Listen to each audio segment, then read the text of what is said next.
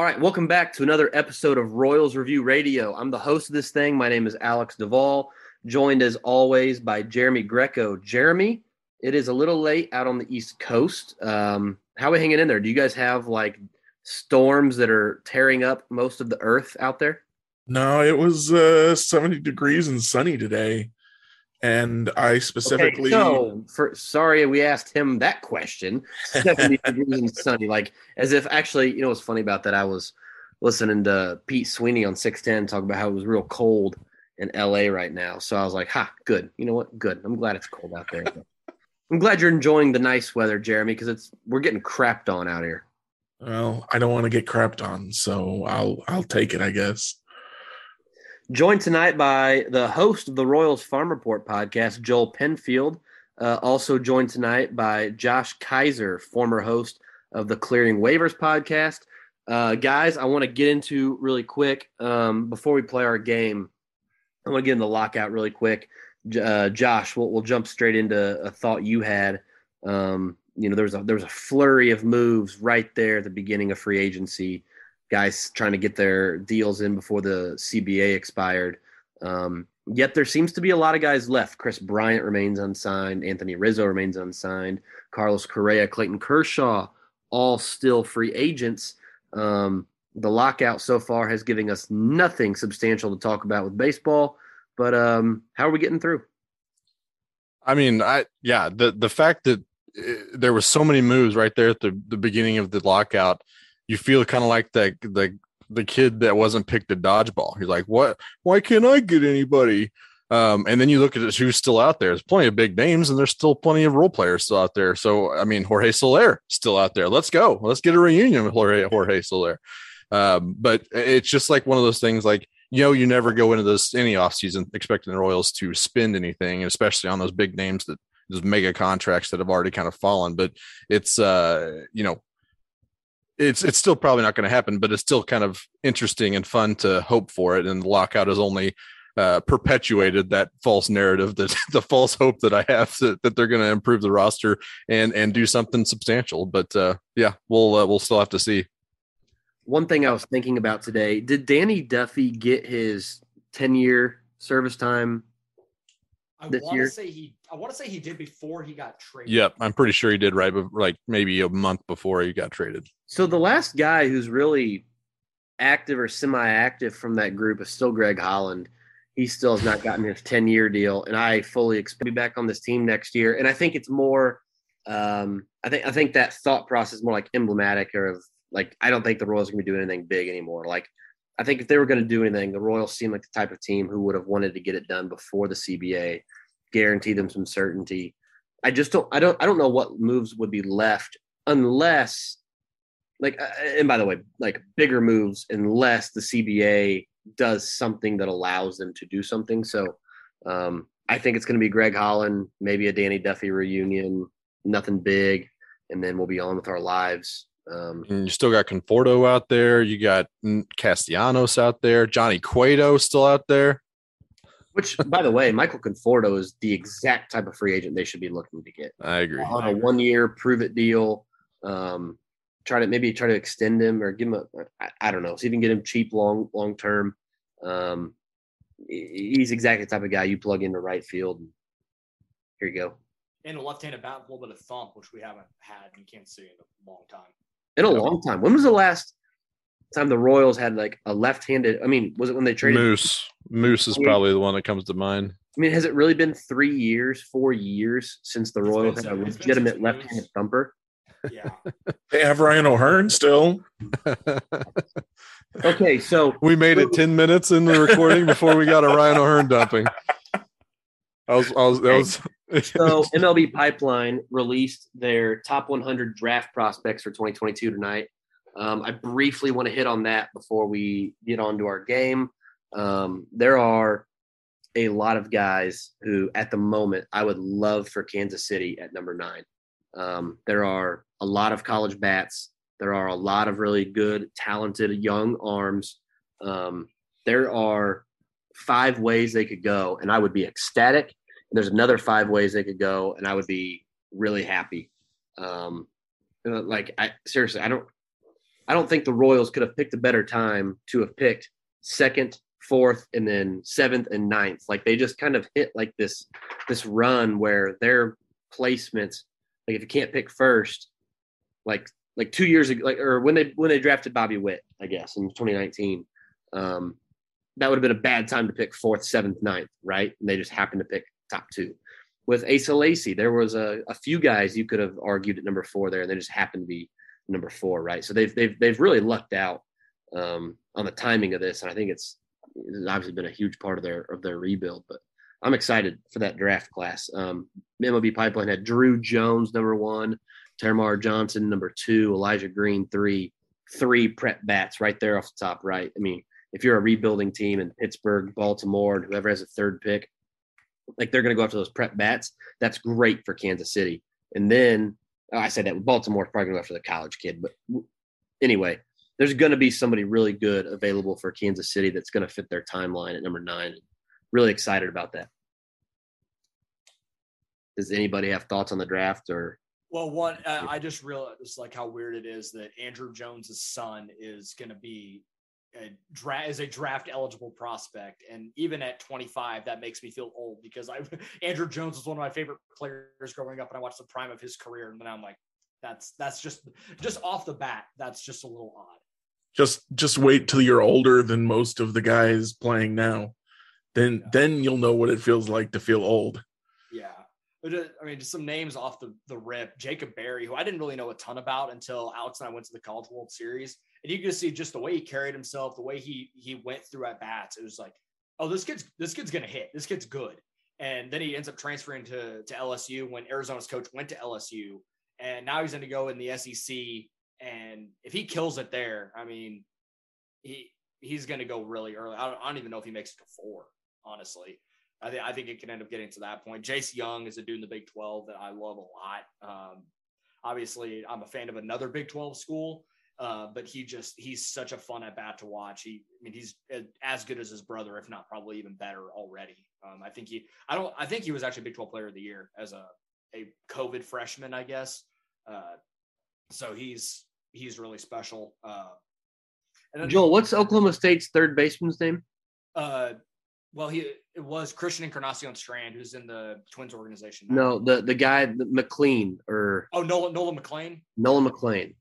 Yeah, he's going to be fun to watch this year on the mound and hitting. I think he came in at like number 47 on the list tonight. Let's see here. He was number 46. Yeah, I didn't even realize he was on there. Yeah, 2-way guy for OSU. Played some 3rd, played some 1st, played some 2nd. DH, kind of got in pitching at the end of the season. Out of the back end of the bullpen. I mean, it's 97 wipeout slider, and it's easy power.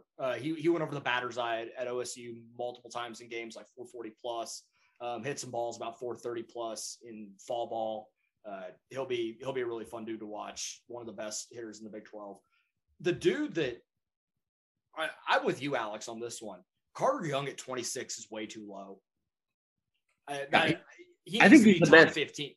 I think he's one of the best college bats in the draft. Like, he's a guy, like, seriously, if he's there at number 9, I don't fully expect the Royals to draft him, but I would fully expect them to be thinking about it. Absolutely.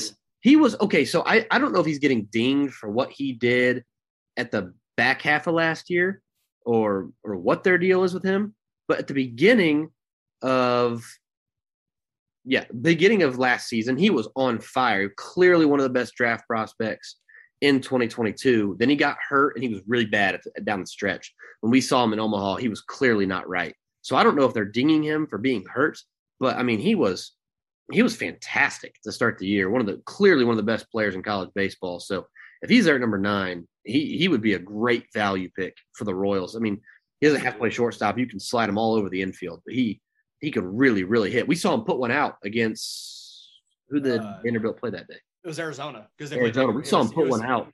Yeah, it was an impressive swing. It was a really good swing. Yeah. And it was after he had like made an error and he rolled over on a couple of balls in his first couple at bats, and then he just found a way, just tattooed one. It's like, oh yeah, that's the talent that's there. And I remember when Oklahoma State played Vanderbilt in Stillwater, I went to 2 of the games and he hit a couple of balls out in that series too from the right side.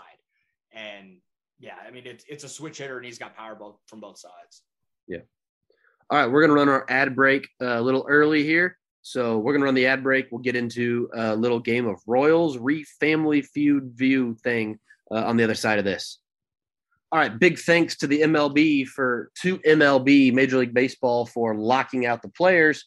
We've got a whole lot of nothing to talk about. So we're going to play a little game of Royals Family Feud view thing.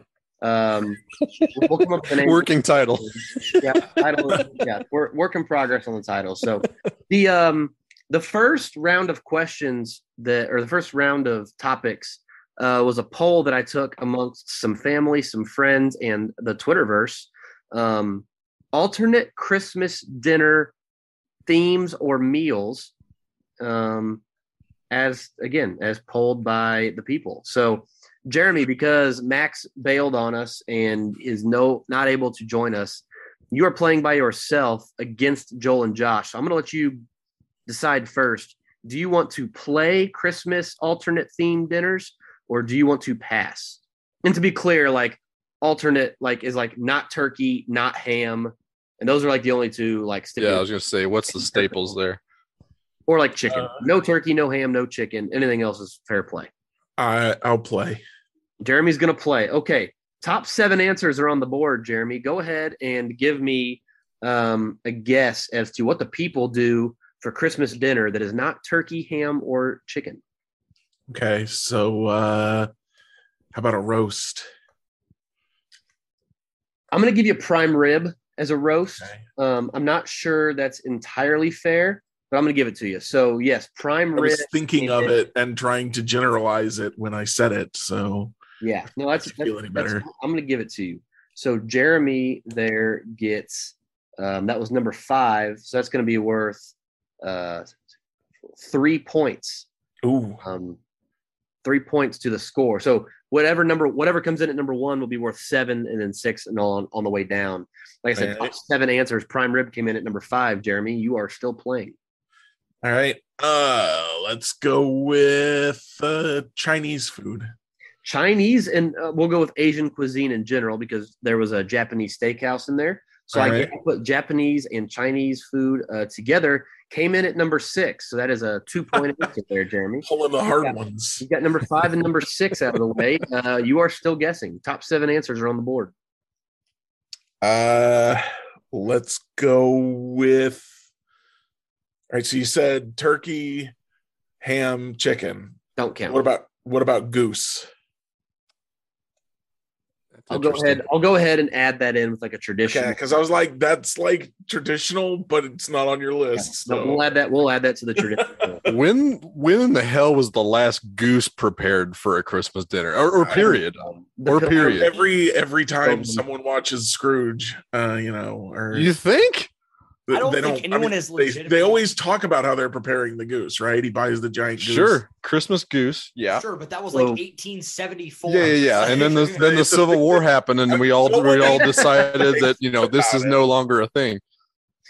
Okay. All right. In any case, we're throwing goose out. All right. How about Denny's? No, nothing on a Denny's. That's strike 1. Big red X. Somebody just watched the Santa Claus. No, I was just thinking of it. Oh, I've seen it like so many times. I don't have to watch it. It's memorized. Mm-hmm. It's always open. Exactly. How about spaghetti? We had Italian come in at number 4 on the list. We had anywhere from spaghetti to lasagna. I had all ravioli. I had all kinds of people throw out like Italian feasts. So that is a 4-point answer. Top 7 answers on the board. You still need number 1, 2, 3, and 7. My family always has spaghetti for Christmas Eve. So I wasn't sure if we were unique in that or not. Let's see. Gosh. I'm trying to think of like, what do people eat even? How about steak? Steak was not one of them. Steak was not on the list at all. I didn't have a single person say that they did like a steak dinner. Unless you want to include that with like a prime rib, and then we've already gone there. So right. This strike 2. Still looking for the top 3 answers and number 7. How about seafood? Seafood came in at number 2 on the list. So 6-point answer there. Number 2 was seafood. All right. How about pork chops? Ooh, no pork chops. That is. I was sure that one would be up there. That is strike 3, and we're going to go over to Joel and Josh. Joel and Josh, answers number 1, 3, and 7 are still on the board. If you can get one of them here, you will steal. So let's hash this out. I got pizza, tacos, barbecue, burgers, and soup. And I feel like at least 7 of those 5 are going to be on the board here. Yeah. The math adds up. Duval, don't even look at it. He's a history teacher. He doesn't have to worry about it. Yep. Oh God. Anything shouting out to you there? We do pizza personally, but I feel like tacos is also pretty common. Yeah. And we're in a city of barbecue, so. Yeah, I'm good with either of those. Like I definitely would have thought, like, I thought seafood would have taken number 1, so that at least takes things out a little bit. But I can't think what the number 1 answer would be. So I'm good with any one of those. Dealer's choice. You can. I think pizza's got to be the most likely one on there. So let's hit pizza. Final answer. Pizza came in at number 7 on the list. Wow! So 1-point answer for Joel and Josh. That means you guys walked out of round 1 with 16 points. Number 1 was Mexican food. There was everybody, like, it was a runaway number 1. Taco bar, burritos. My family, the genesis of this, the whole question was, I've got an uncle from Panama, and he would always bring the homemade tamales. Oh my God, they were so good. Oh, I had all kinds of Mexican food answers. And then number 3 was soup and chili. Between everybody bringing a different soup or a different type of chili or whatever, chili was number 3. So of the people I polled, which I probably got 20 responses on Twitter and then asked, 50 high school kids, 10 friends, and some family members. Mexican, number 1, seafood, number 2, soup and chili, number 3, Italian, number 4, a prime rib, roast, steak, pork chops, throw that in there at number 5, any kind of Asian cuisine, number 6, and then pizza at number 7. So at the end of round 1, Joel. I want to file an official protest that pizza is an Italian food. Well, spaghetti is technically made in China. Yeah, it was created on the Silk Road in China. So definitely not Italian. You can throw your challenge flag, and you can do something certain with it. The call will stand on this one. There's not enough evidence to overturn. I like that explanation a lot. I don't know that I don't consider pizza to be Italian. Like, what we eat here in America is not Italian. Pizza may be Italian. I mean, you can say that about any of those things. Not really. No, yeah, that's probably a good point, and I probably overlooked that one, but no, we're not. Nope. I'm not really serious about it, but you would have gotten the other six. Everything that we have here is very different from how it actually is in those countries. I've had Italian pizza. You're right; it's super different. So's the pasta, and I've heard about the real Mexican versus the American Tex-Mexican. So anyway. So let's jump to the 4th game that I had, the 4th list I have here. So round 2, Josh and Joel, do you want to pass or play? Can we have the category? It is a random royal statistic. Oh boy. That seems really random. Let's play. All right. I'm in. YOLO. All-time leaders in Royals history in sacrifice flies. Oh no! Oh my top 8 answers are on the board. Josh and Joel, you are up. Oh no! Who wants to go first? Points are doubled in this round, so round points are doubled. I'm gonna throw one name out. Just it was the first name that came to mind for some odd reason. David DeJesus. Oh, that's interesting. Strike 1. David DeJesus not on the list. I mean, we have to go with George Brett. George Brett is number 1. That is an 8-point answer, which in roundabout way would be worth 16 points. But George Brett, runaway number 1. The only Royal player in history with over 100 sacrifice flies at 120. Huh. Interesting. on there. Whatever. All right, you guys, top 8 answers are on the board. You got number 1. Salvador Perez. Salvador Perez, not on the list. Strike 2. It's hard to think. Salvador Perez. Royals don't have many dudes in their history that hit the ball in the air consistently. This is weak. I know. And I whiff. I mean, I didn't think Salvador would be that much of a whiff. Oh, boy. Too many balls over the fence. I mean, let's just go back in the heyday and say old Hal McRae. Hal McRae, number 3 on the list. That is a 6-point answer. Hal McRae, number 3, with 79 sac flies in his Royals career. 2 strikes, 6 answers, still on the board.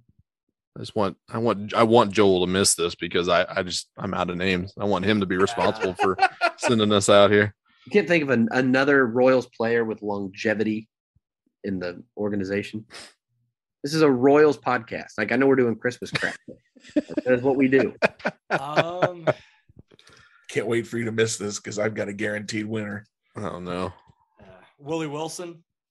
Willie Wilson, not on the list. Strike 3. Only got 2 of them. Jeremy, top 2. 6 names. You got 1 and 3. You can get it with 2.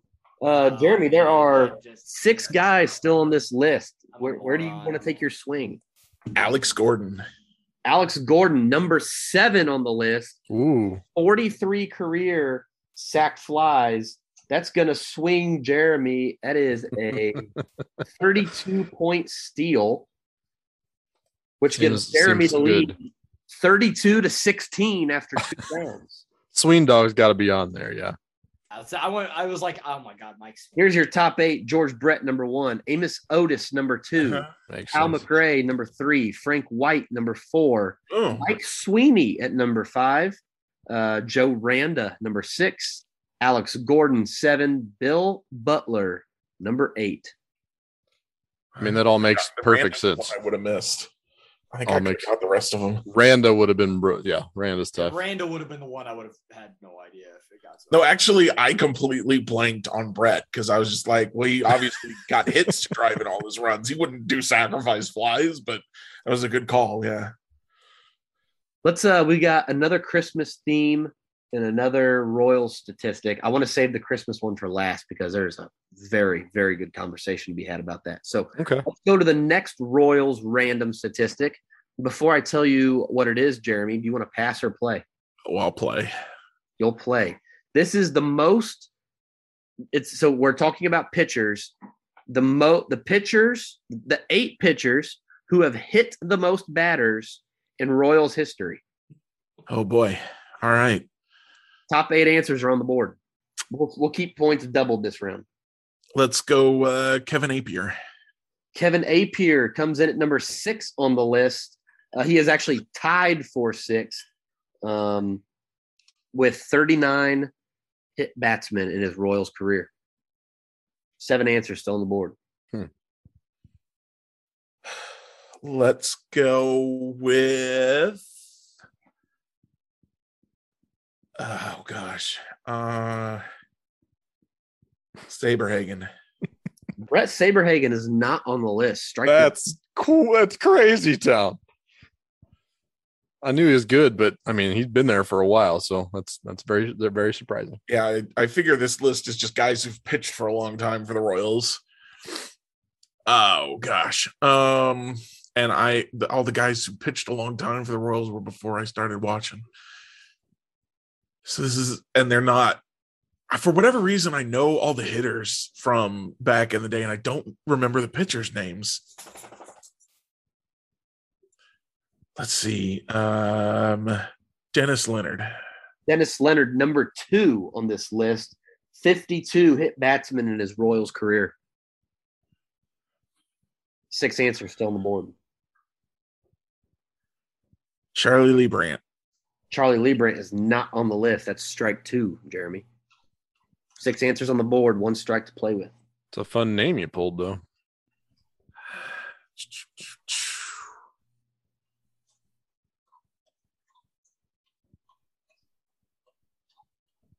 Gosh. I am drawing an awful blank. 3 of the names on this list are hilarious for different reasons. How about Larry Gura? Larry Gura, absolutely number 5 done on the list. That is well done. I would not have thought that you were. 40 hit batsmen in Larry Gura's Royals career. How about Gooby? Gooby, number 1. Absolutely. 58 batsmen in his Royals record for Gooby, number 1. So you're still looking for the 2 guys that tied in 3rd, a guy that was tied with 8 for 6th, and the guy who got 8th. 1 strike to play with.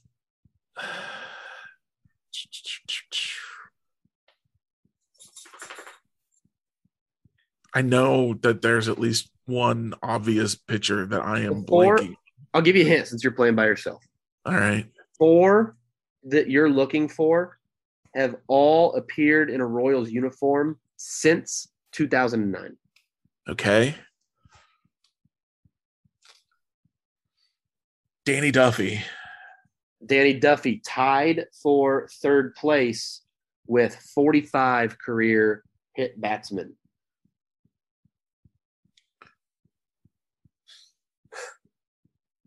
Three left, 1 strike to play with.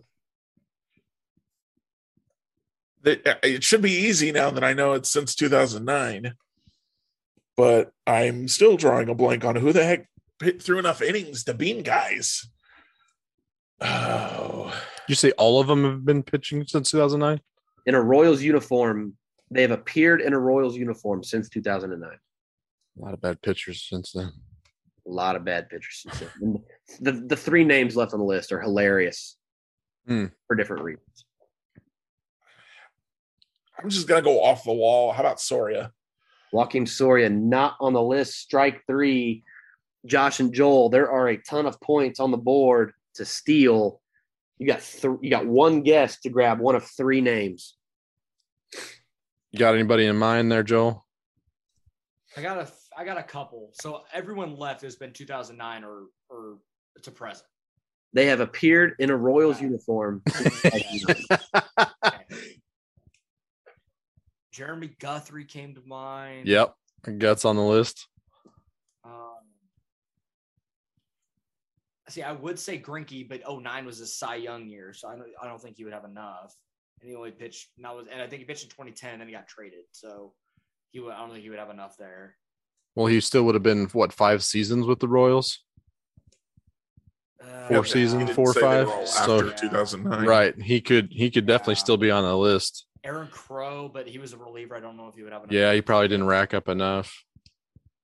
I've got Giordano on this because it seemed like either every hit batter he hit was a big friggin' deal. So maybe there just seemed like there was more than there was. I also got Hoach because he spent a while as a starter. Same with Wade Davis.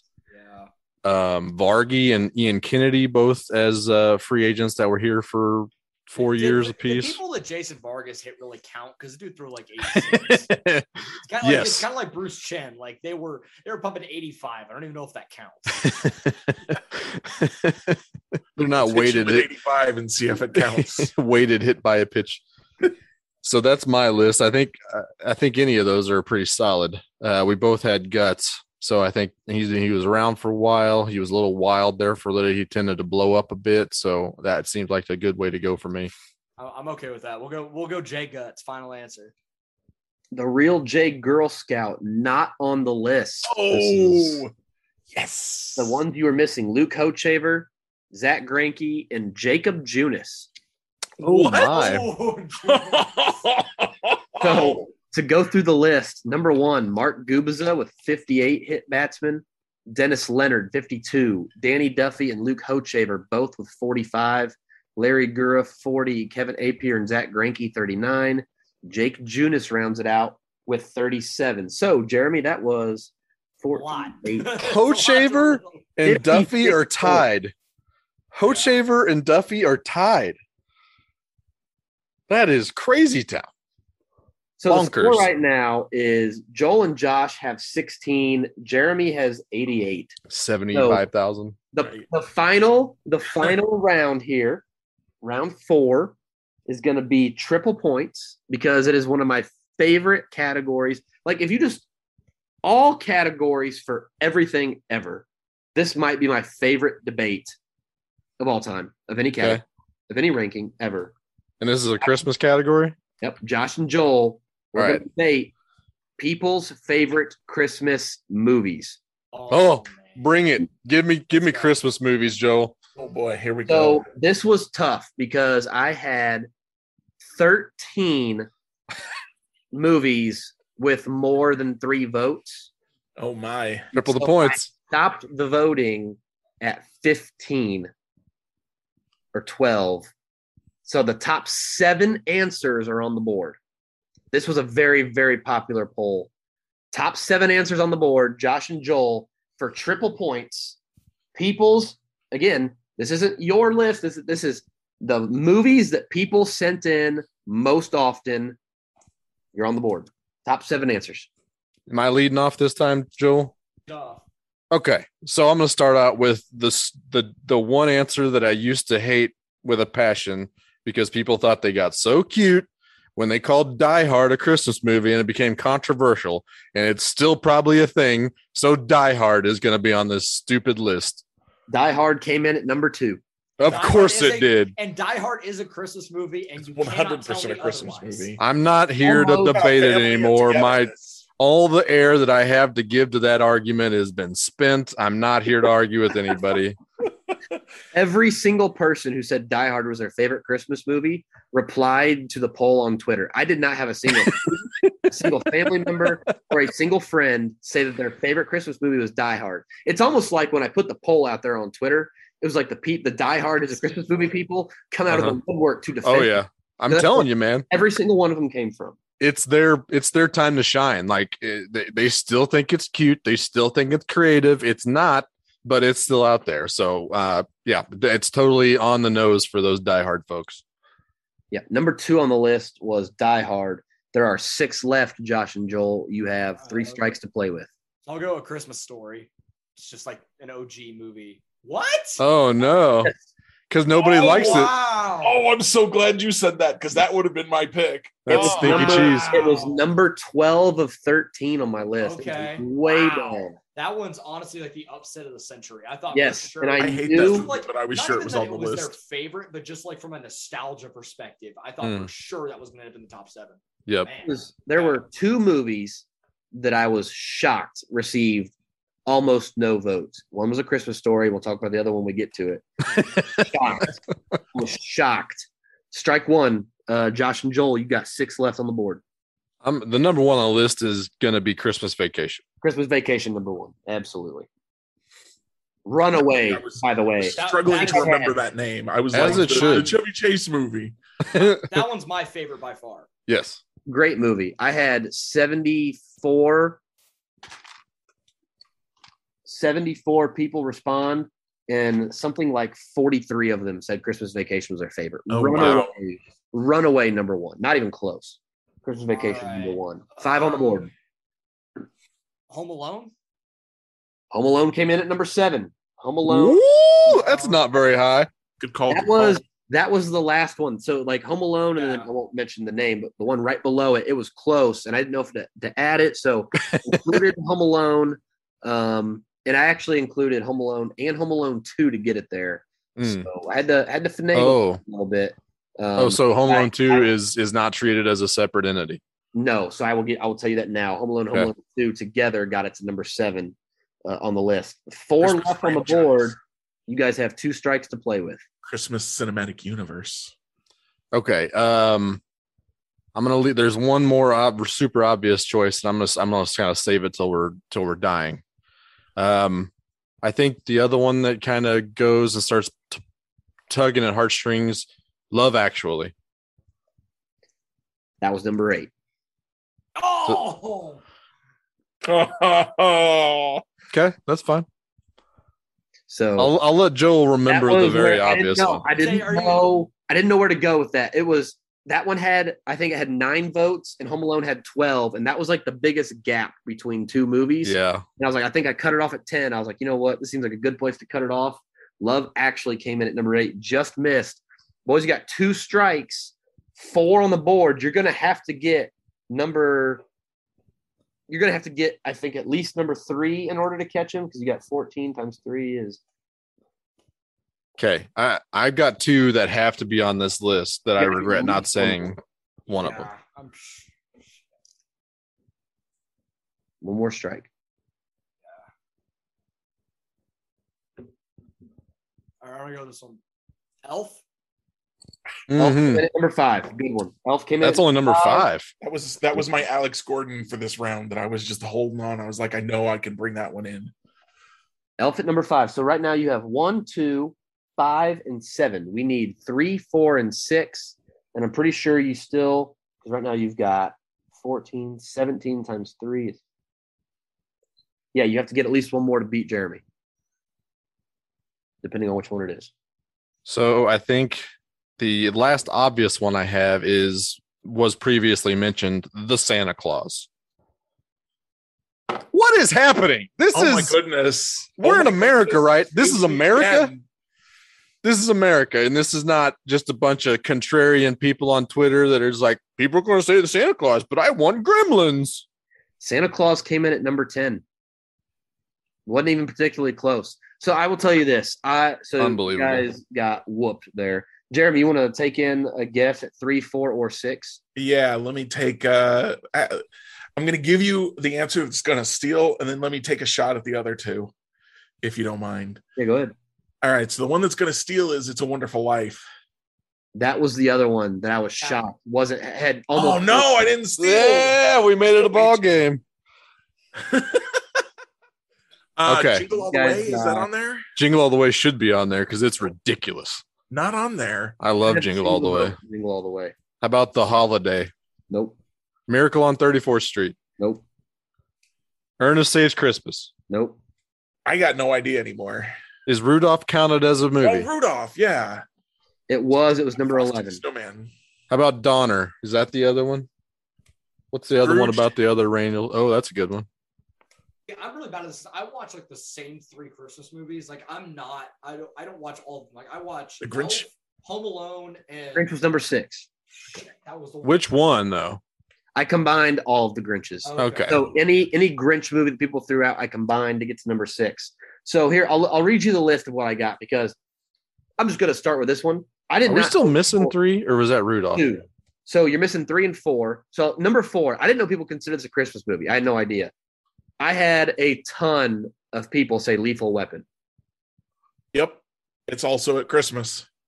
I almost threw it out because I don't think that's a Christmas movie. I do would think not Die have Hard's a gotten Christmas that. movie. I don't think Lethal Weapon is, but it is set at Christmas. If Lethal Weapon would have come in at 6 or 7, I would have thrown it out and said, no, we're not doing that. But it was number 4. It was the number 4. And by the way, I didn't have people like rank these and then like get like, like a vote that way. This was just your favorite. And there were, again, I think with the Die Hard people came out of the woodwork because they wanted to defend Lethal Weapon as a Christmas movie. So here, let me read you the list real quick, because number 3 surprised me too. Number 1, so much. I hate it so much. Runaway Christmas Vacation. Number 2, pretty clear. Number 2, Die Hard. Number 3 had 5 or 6 more votes than Lethal Weapon, was some combination of A Christmas Carol and Scrooged. That makes sense. I thought I heard from so many people that Scrooged was a bad movie that I just never bothered watching it. Oh no, it's great. I mean, it's Bill Murray. If you like Bill Murray, you'll like Scrooge. I got to be honest with you. I do not like Christmas movies, but Scrooged is great. I used to be scared of it. Oh, it's terrifying if you're It's super scary at the end. That Ghost of Christmas Future is a real, even the real Ghost wild of Christmas card. Present was scary to me. True. Yep. Number 4, Lethal Weapon. 5, Elf. 6, Grinch. 7, the Home Alone series. Number 8 was The World Is Not Enough. I'm sorry. What did I say 8 was? Because that's Actually. Love Actually. Number 9, The World Is Not Enough. Number 11. James Bond movie? I don't know. That's what somebody said. That's what a few people said. I'm gonna fight somebody before the night is over. I can't remember if I said, because now I've got the ones I didn't rank. Somewhere between 10 and 13 was like the Santa Claus, Frosty the Snowman. Rudolph. The World Is Not Enough is a James Bond, Pierce Brosnan movie. What are we doing here, folks? What are we doing here? So there you go. Jeremy won by 21 points all by himself. This is a whole lot of suspect. Can we have the debate about what makes a Christmas movie a Christmas movie? Oh no. There was a good one in my mentions on Royals Farm Report. There was a really good argument about how Home Alone, is, if you really want to say that Die Hard's not a Christmas movie, you can make a similar argument for Home Alone. And I didn't spend, too much time reading it, but I was like, you know what? Did old Johnny McClane use any kind of Christmas ornaments to thwart his enemies? I can't remember. No. Is the only thing Christmassy about it is that the setting came the home. Time. Well, there was a Christmas party. Yeah. I mean, he wouldn't have been there if there wasn't a Christmas party. So I'm trying to look. Let me The find. world is not enough people, and the Lethal Weapon people are just trying really hard. all I'm They're saying trying is really that Die Hard gives you a romance between John and Holly. They get back together. Like, that's very Christmas. Like, don't you remember, like, how many movies are there where the kids are like, oh, I wish my parents would get back together for Christmas. Their parents got back together for Christmas. Mm-hmm. Wasn't that was a movie growing up, was All I Want for Christmas. It was like a get your parents back together joint.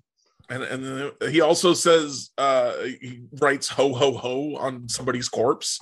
Yeah. So Okay, so here's this argument going on in the mentions about Home Alone and Die Hard. So this guy's defending Die Hard, and he says it literally takes place on Christmas Eve at a work Christmas party, and the soundtrack is filled with Christmas music. Also, there's a Santa Claus. The reply: the plot would be the same if it took place on New Year's, Thanksgiving, or Christmas. Christmas movies are happy and enlightening. Die Hard is an action movie, not a Christmas movie. And this person replies, so Home Alone then isn't a Christmas movie. That plot could take place literally at any point in time throughout the year. It could be a summer vacation movie. He says, also, plenty of other Christmas movies aren't happy movies. It's a Wonderful Life, The Gremlins, Bad Santa, hilarious movie, by the way. Bad Santa is underrated. Bad Santa and Jack Frost are like similarly. Jack Frost. And then The Krampus. And I was like, okay, I'm listening. Oh, I haven't seen that. So last night I was watching Fred Claus, and I was like, Fred Claus could literally be about anything. Fred's brother could be literally anyone. He could be like the president, and the movie is exactly the same. Fred goes out to Washington, D.C. He lives in the White House. He hangs out with the president, his brother. Like, that movie doesn't need Christmas anything to do with anything. And I was like, what is a Christmas movie then? Like, how do we define this? Well, you got to have the Christmas elements. You got to have the soundtrack. You got to have the interaction with Christmas time and the spreading of cheer, or just, tugging on those heartstrings with spending time with family. And then whatever action or antics that come along with it. I mean, Jingle All the Way is an action movie, obviously, and it's very Christmassy. I have a big problem with the Santa Claus getting knocked out by Lethal Weapon and The World Is Not Enough. That is not okay. I put out a poll. It was something like Santa Claus is a top blank Christmas movie of all time. Top 3, top 5, top 10, or not top 10. And not top 10 had like 39% of the vote. What? People are crazy. Again, I don't like Christmas movies, but the Santa Claus, now the sequels they're off the rails. The Santa Claus, they're a fever dream, is legit. It's yes, not one of my favorites, but like, I understand that, like, it's a good kids Christmas movie. Like, I get it, but it's not one I go out of my way to watch every year at all. Like, the 3 that I go out of my way to watch for sure are Home Alone, Elf, and Christmas Vacation. Yep. And then the Jim Carrey Grinch, the cartoon Grinch, kind of fall into like 4A, 4B. Like, I watch those at least once, but I don't go out of my way to do it. Have you guys ever seen the history of It's a Wonderful Life? No. So that movie's made during the Cold War, or like that time period in American history. And there were a lot of people who thought it was like a communist whatever because it's anti-bank or whatever. And so there were a lot of people who were really anti It's a Wonderful Life when it came out. Anyway, it was like really like critically acclaimed, but it wasn't like super popular. Anyway, somehow, some way, the creator of the movie didn't file the copyright for it. And so other networks took it and ran it on their network without having to use the copyright as a Public Christmas domain. movie during on public during like holiday specials as a Christmas movie because it snows. They sing Auld Lang Syne at the end. Yeah. And there's like an angel, right? And that's like literally, I went back and rewatched it the first time I read that. I was like, oh man. Like they never mentioned that it's Christmas in this movie. Another fun fact about It's a Wonderful Life. Top 5 movie of all time. Ever. It's so good. I don't like it personally, but I did star in I was a co-star in the world premiere of the stage play version called Miracle at Bedford Falls. I think you told us this on last year, maybe. Maybe. Is there YouTube of this? No. Come on, there's YouTube of everything. They've got it on VHS at my college that I went to. What college is this? Mars Hill University now. Mars Hill University. Go pester them for that if you want. Will do. I'm 100% looking that up. I played one of the angels, not Clarence, the angel who tells Clarence what to do. And they made that role a lot bigger in the stage play. Like I followed him around and was telling him what to do for a lot longer than the movie.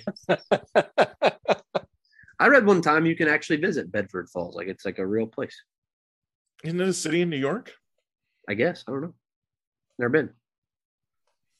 I have no dog in this fight. It is a great movie, and especially like the time period it was made in, like the types of movies that were coming out. Like it was kind of the way I understand. I'm not a big movie critic. The way I understand it was like almost like kind of a renewed or like a very forward movie at the time, like in terms of the film. Well, I mean, it was advocating for communism, so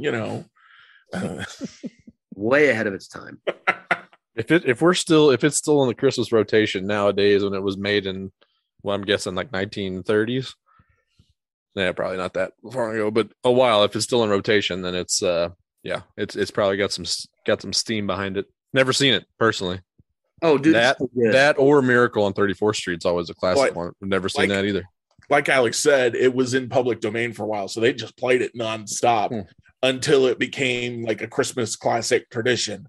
So it's living. The only reason anybody watches it anymore is just because it was played for free for so long. That's my Christmas Eve movie. So 1946. Whatever the the Christmas Eve tradition is that whichever side of my family we're on. That's my Christmas Eve movie. Get back, get everything like settled down, out of the shower, getting ready to get in bed. That's my Christmas Eve movie. It's legitimately one of the better movies I've ever seen. It's really, really, really good. Home Alone is my Christmas Eve movie, and then Christmas Day, my family, we watch Christmas Vacation, and we drink whatever we have that evening, whether it be a cocktail or just whatever out of Marty Moose mugs, because that's those are expensive. Yeah, my mom found a set of them like 3 or 4 years ago, and that became our thing. Is we sit around and watch. We put whatever we're drinking that night in Marty Moose mugs and watch Christmas Vacation, because that is just a spectacular movie. And the rant that Chevy Chase has in that movie is one of my favorite like all-time movie moments. It's so, and no matter how many times I see it, that's one of those movies that always makes me laugh. There are movies that I go and like once or twice a year I have to watch it, and I've seen it so many times like, I'll chuckle along. That's one that always makes me like belly laugh, no matter how many times I've seen it. Mm-hmm. Our Christmas Day movie. So my mom every Christmas Day, whenever we're with that side of the family, like I said, like this year would be my in-laws, but whatever. So my mom make coffee cake. We wake up, kids open presents, whatever, eat coffee cake for breakfast, and then we watch Christmas Story. But like that's also like typically you're like in like this weird like food coma / got up way too early. Yep. And it's like I don't want to like maybe you're in a coma from what happened the night before too. Like whatever. You're in a daze. But it's just regardless. Like, Christmas Story on. Take a day's nap before when they get that in the 24-hour rotation was on TBS or whatever. You come in like maybe an hour left and you're like, well, I haven't watched the first hour and a half, so I might as well just do that. So that's when usually the nap kicks in. It's like you're signing up for that first half after you watch the second half. Yeah, that's usually when the nap kicks in. I'd suggest if you're going to throw some things in some mug and watch things as a group, Jingle All the Way is the most ridiculous sideways movie, but it is fantastic as long as you're in on the joke. Because if you just enjoy that for being a terrible movie, I love it. It is one of my every Christmas. I have to watch it alone because my wife hates it. So I usually pour myself a couple fingers of whiskey and listen to Arnold Schwarzenegger try to say the 8 reindeers' names. I've never seen Jingle All the Way. Another Christmas movie I've never seen. You got to see it for whatever reason. I've never seen Four Christmases, and I've heard Four Christmases with Vince Vaughn is also really good. Yep, I've heard the same. A lot of cameos. So if we had a preference between Jim Carrey Grinch and just the original half-hour Grinch, which one do we go? We're about to divide a whole lot of people here. This is a polarizing thing. I'm going Jim Carrey. Yeah. Oh, my. Yeah, see, I personally go the cartoon one just because that was the one I grew up like. That was now both are good, and I'm not trying to try and divide it that way. Oh no, I prefer the cartoon one. I always liked Jim Carrey, and I thought it was a hot take because everybody has said that. Take. No, everybody put me up against the wall. Doesn't mean you're not making a hot take. But we're like 4 for 4 here. I don't know. I think the Jim Carrey one is spectacular, and I will take nothing away from it. But if I had to pick between the two, there's just something about the cartoon one that does it. And also, it's Christmas Charlie Brown. That's also one. Yeah, that the fact that's a glaring omission, and I just realized that 10 seconds ago. Yes. Charlie Brown Christmas, those movies are so underappreciated. Like that is one thing. Like so before Thanksgiving, in my class, kids are studying typically. Like we take our last unit test. We take a unit test that way the kids don't come back from Thanksgiving break with and try to whatever. So while we're reviewing for the test, we watch Charlie Brown Thanksgiving, and then while we are reviewing for the final, I'll put Charlie Brown Christmas on the board and. Kids are reviewing.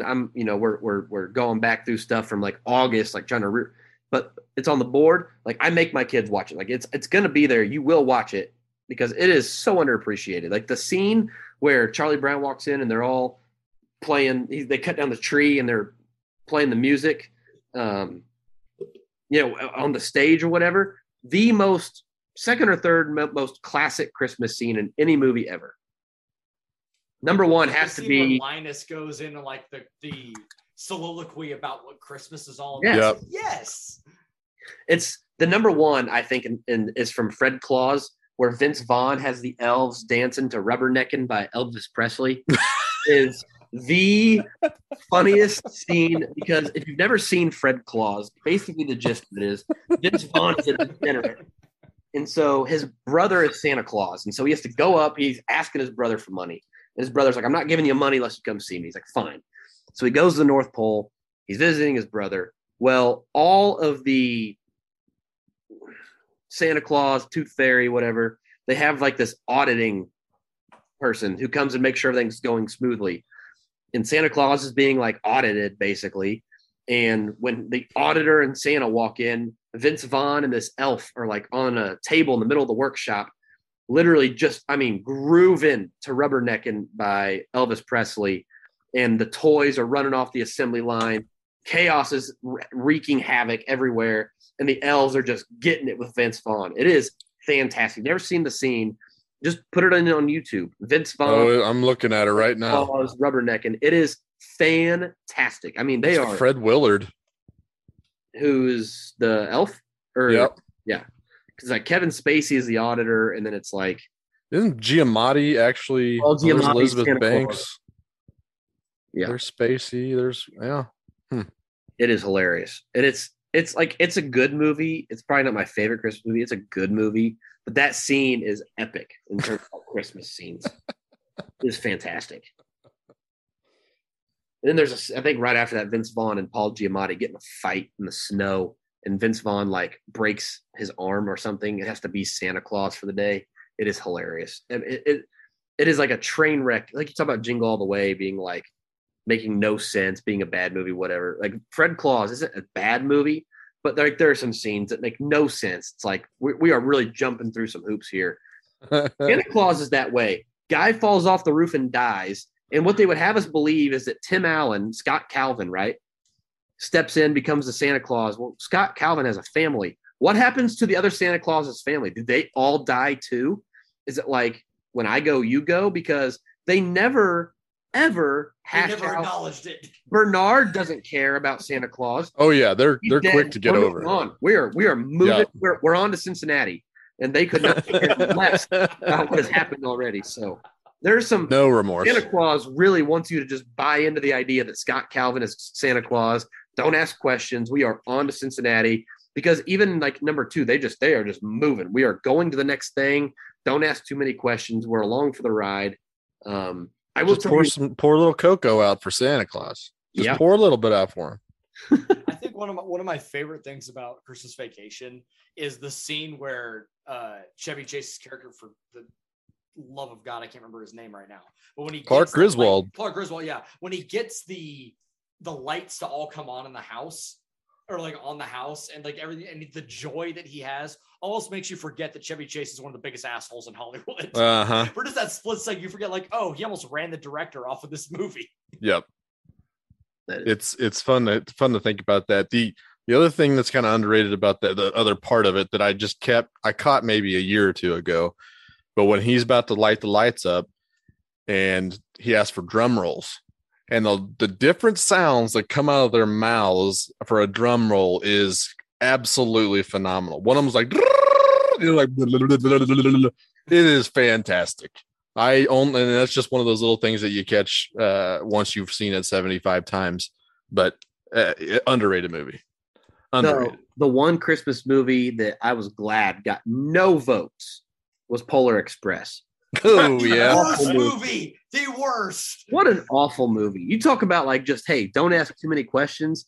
I watched that movie the other night because I hadn't seen it in years. And I was like, it can't be as bad as I remember it. Like, it can't be as bad as I think it is. 45 minutes in, I had no idea what was going on. None. What is the point? There's a train. Computer generated Tom Hanks. That's all I got. What's the ghost on top of the train? Who is he supposed to be and why? What is his role in the movie? Okay, I'm glad nobody can't answer that. That's not a thing. I had to explain to my wife that Polar Express is terrible because she loves it. I'm like, no, we're not doing it. I'm not wanting to watch this. I thought that was grounds for divorce in most states. That's a job interview filter out question. How do you feel about Polar Express? Okay, you could leave. This is done. Yeah, we don't. No further questions, Your Honor. Yep. 'Tis the season, and I love it. Has anybody watched the new Home Alone? They did another one. Why would you ever? But I mean, hear me out. I love me some Pete Holmes. He's in it. They got Rob Delaney and Ellie Kemper are both in it as the new Wet Bandits, and the kid from Jojo Rabbit. If you haven't seen Jojo Rabbit, I highly recommend that one. It's fantastic. But the kid that kind of stole the show was like the new Kevin McAllister. It's gotten terrible reviews, but I mean those four on in and of itself have got me a little interested. So I may give it a round. When they announced they were making the movie, Carrington Harrison on 610 said something like, he goes, "You can't make a new Home Alone movie based in like 2021. Here's how quickly that movie would be over. The parents leave, they call the police, they text the kid, he looks at his phone, the police shows up, he goes outside, the police get him, it's over. The movie is over because kids have cell phones and iPods and all these other things. Like, the movie is over as soon as that kid wakes up and has internet access." I have an argument to that. Uh-oh.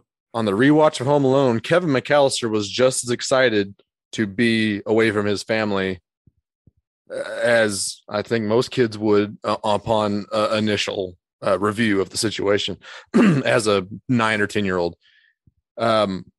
So I think that a smart Kevin McAllister in 2021 can fool all of these people with said tools that he is not, in fact, in danger. He is not home alone, and that he's going to take the Christmas time to himself. So I think there's still plenty of room for argument saying that still could be made. When was the last time you talked to a 9 or 10-year-old? I mean, I don't make it a habit for obvious reasons. I feel like there's plenty of 9 and 10-year-olds that would seize the opportunity. Maybe to stay on their own. I don't know that there's a 9 or 10-year-old alive that would even try to thwart off an invader. Sure. None. That's fair. Not a single one. That's fair.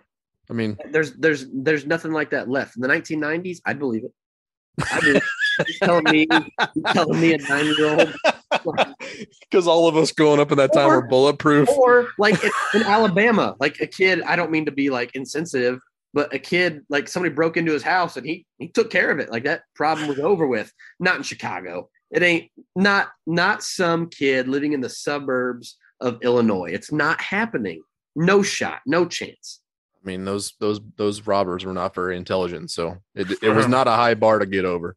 I don't know. That movie doesn't work. You would have to like. He did have to do a lot of planning though to like just set up the traps so that they didn't inconvenience him. I do wonder about how much time though, because when he started planning, it was dark. And what was it, 9:00 when he was fine and ready to roll? He even made himself dinner. 4 hours. He had like 4 hours. Mac and cheese and still had some. There's no way. I mean, 4 hours, he got his stuff together. He got everything done. He got everything set up. And then he still made some macaroni and cheese. So you know how that movie goes in 2021? Kid sits on his phone for 3.5 hours and then calls the police for the last 30 minutes. Mm-hmm. That's how that movie goes. That's fine. No shot that works. I don't know. I might watch it if you insist that it's really not that bad, but there's no way a kid. No. But just it's one that falls into the category of like the first movie is great, and then 20 years later they try and reboot it. There's no reason to watch it. It's like when they tried to remake The Sandlot. Like you don't remake The Sandlot, you leave it alone. When did so many movies? They remade The Sandlot. They did. There was Sandlot 2 and 3, and there's I think at least 3 like 10 years ago. I saw Sandlot 2. Not great movie, but they didn't. Yeah, not a great movie. Sandlot's one of my favorite movies ever. So like, I can't do it just out of the principle of I know it will ruin it. It'll just frankly just piss me off because you just can't do it. You just can't. There are certain movies you don't try and remake. You don't try and reinvent the wheel. Just leave it alone as it is. Yeah. Who's gonna watch that new Sean Payton movie? Kevin James as Sean Payton. Boy, I got some big old Mighty Ducks vibes, and I was like, they're really going to do that out of Headgate? That's what we're doing here? They out of Bounty Gate. They did I think it was Mike Golick Jr. said they made Kids Bop Bounty Gate. I love that. That was a good tweet. Very good tweeting, Mike Golick. Kids Bop. That's good. But then you think about Mighty Ducks, like he was DWI, and so is that much worse than? Yeah, but he was doing that in the late 80s, early 90s. It didn't matter then. Yeah. You guys want to hear something that'll, like, I'm expecting one of you maybe to log off. I've withstood World Is Not Enough and Lethal Weapon in this Christmas movie argument, so there's not much going to make me leave at this point. I've never seen the Mighty Ducks. That's fine. I mean that's a choice. I've seen it. Joel looks like he's ready to just leave. Joel's done with the podcast. He's out. He's like, well, Joel already had to put up with me saying the Mighty Ducks isn't actually all that good, too. So I will not stand for that. I think you and I had that. Yeah, we had that beef a long time ago. I'm not allowing that disgrace to old Gordon Bombay. Mighty Ducks 2 is amazing, though. Which is only got worse after the first one. I won't hear otherwise. All right. As you're talking about weird Christmas movies, I just want to let you in on a Christmas video game. My favorite Christmas video game, Yakuza. Never played it, but I'm very aware of it. Set at Christmas. Actually, several of the games are set at Christmas, inexplicably. And it ends with a bad rich guy giving away all his money. Oh, spoiler alert! Come on now. Yeah, well. He doesn't do it. What's it called? Willingly, but his money ends up on the streets. So it's a lot like Scrooge that way. Grand Theft Auto needs to have some Christmas themed. Like I want to rob the Salvation Army. Is what I want to do next. Why hasn't that been in GTA yet? Break in, steal somebody's Christmas presents, grab the stockings, and run. Feels like some DLC for sure. I want to drive a sled with some reindeer. Right? How cool would that be in GTA? Screw the helicopter. Sure, there's a mod for it. Oh, there's a mod for it. Gotta be. All right, gents, we will be back. Thank you guys for listening, by the way. We'll be back in January. Nobody's listening anymore. No. They stopped listening a long damn time ago. We might just send someone a free Royals Farm Report shirt if they're still listening. Yeah. Give them a code word here. Is that I won Family Feud. That's the thing we need to all remember as we end this episode. Message me on Royals Farm Report MIZ. I might have a black and gold Royals Farm Report shirt to give away. You didn't get to give those away? They didn't cover that spread? No, they didn't come I know. close. That was gross. It wasn't even close. I saw somebody said, oh, the Raiders and Mizzou are the same. And somebody's like, no. The Mizzou humbly took our ass whipping. The Raiders provoked this. Yeah. That's valid. All right. We will see you guys again in January. Thanks for listening. We appreciate you. Go Royals. Go Mizzou. Go Chiefs. Have a great rest of your night, day, night, year. Have a good one.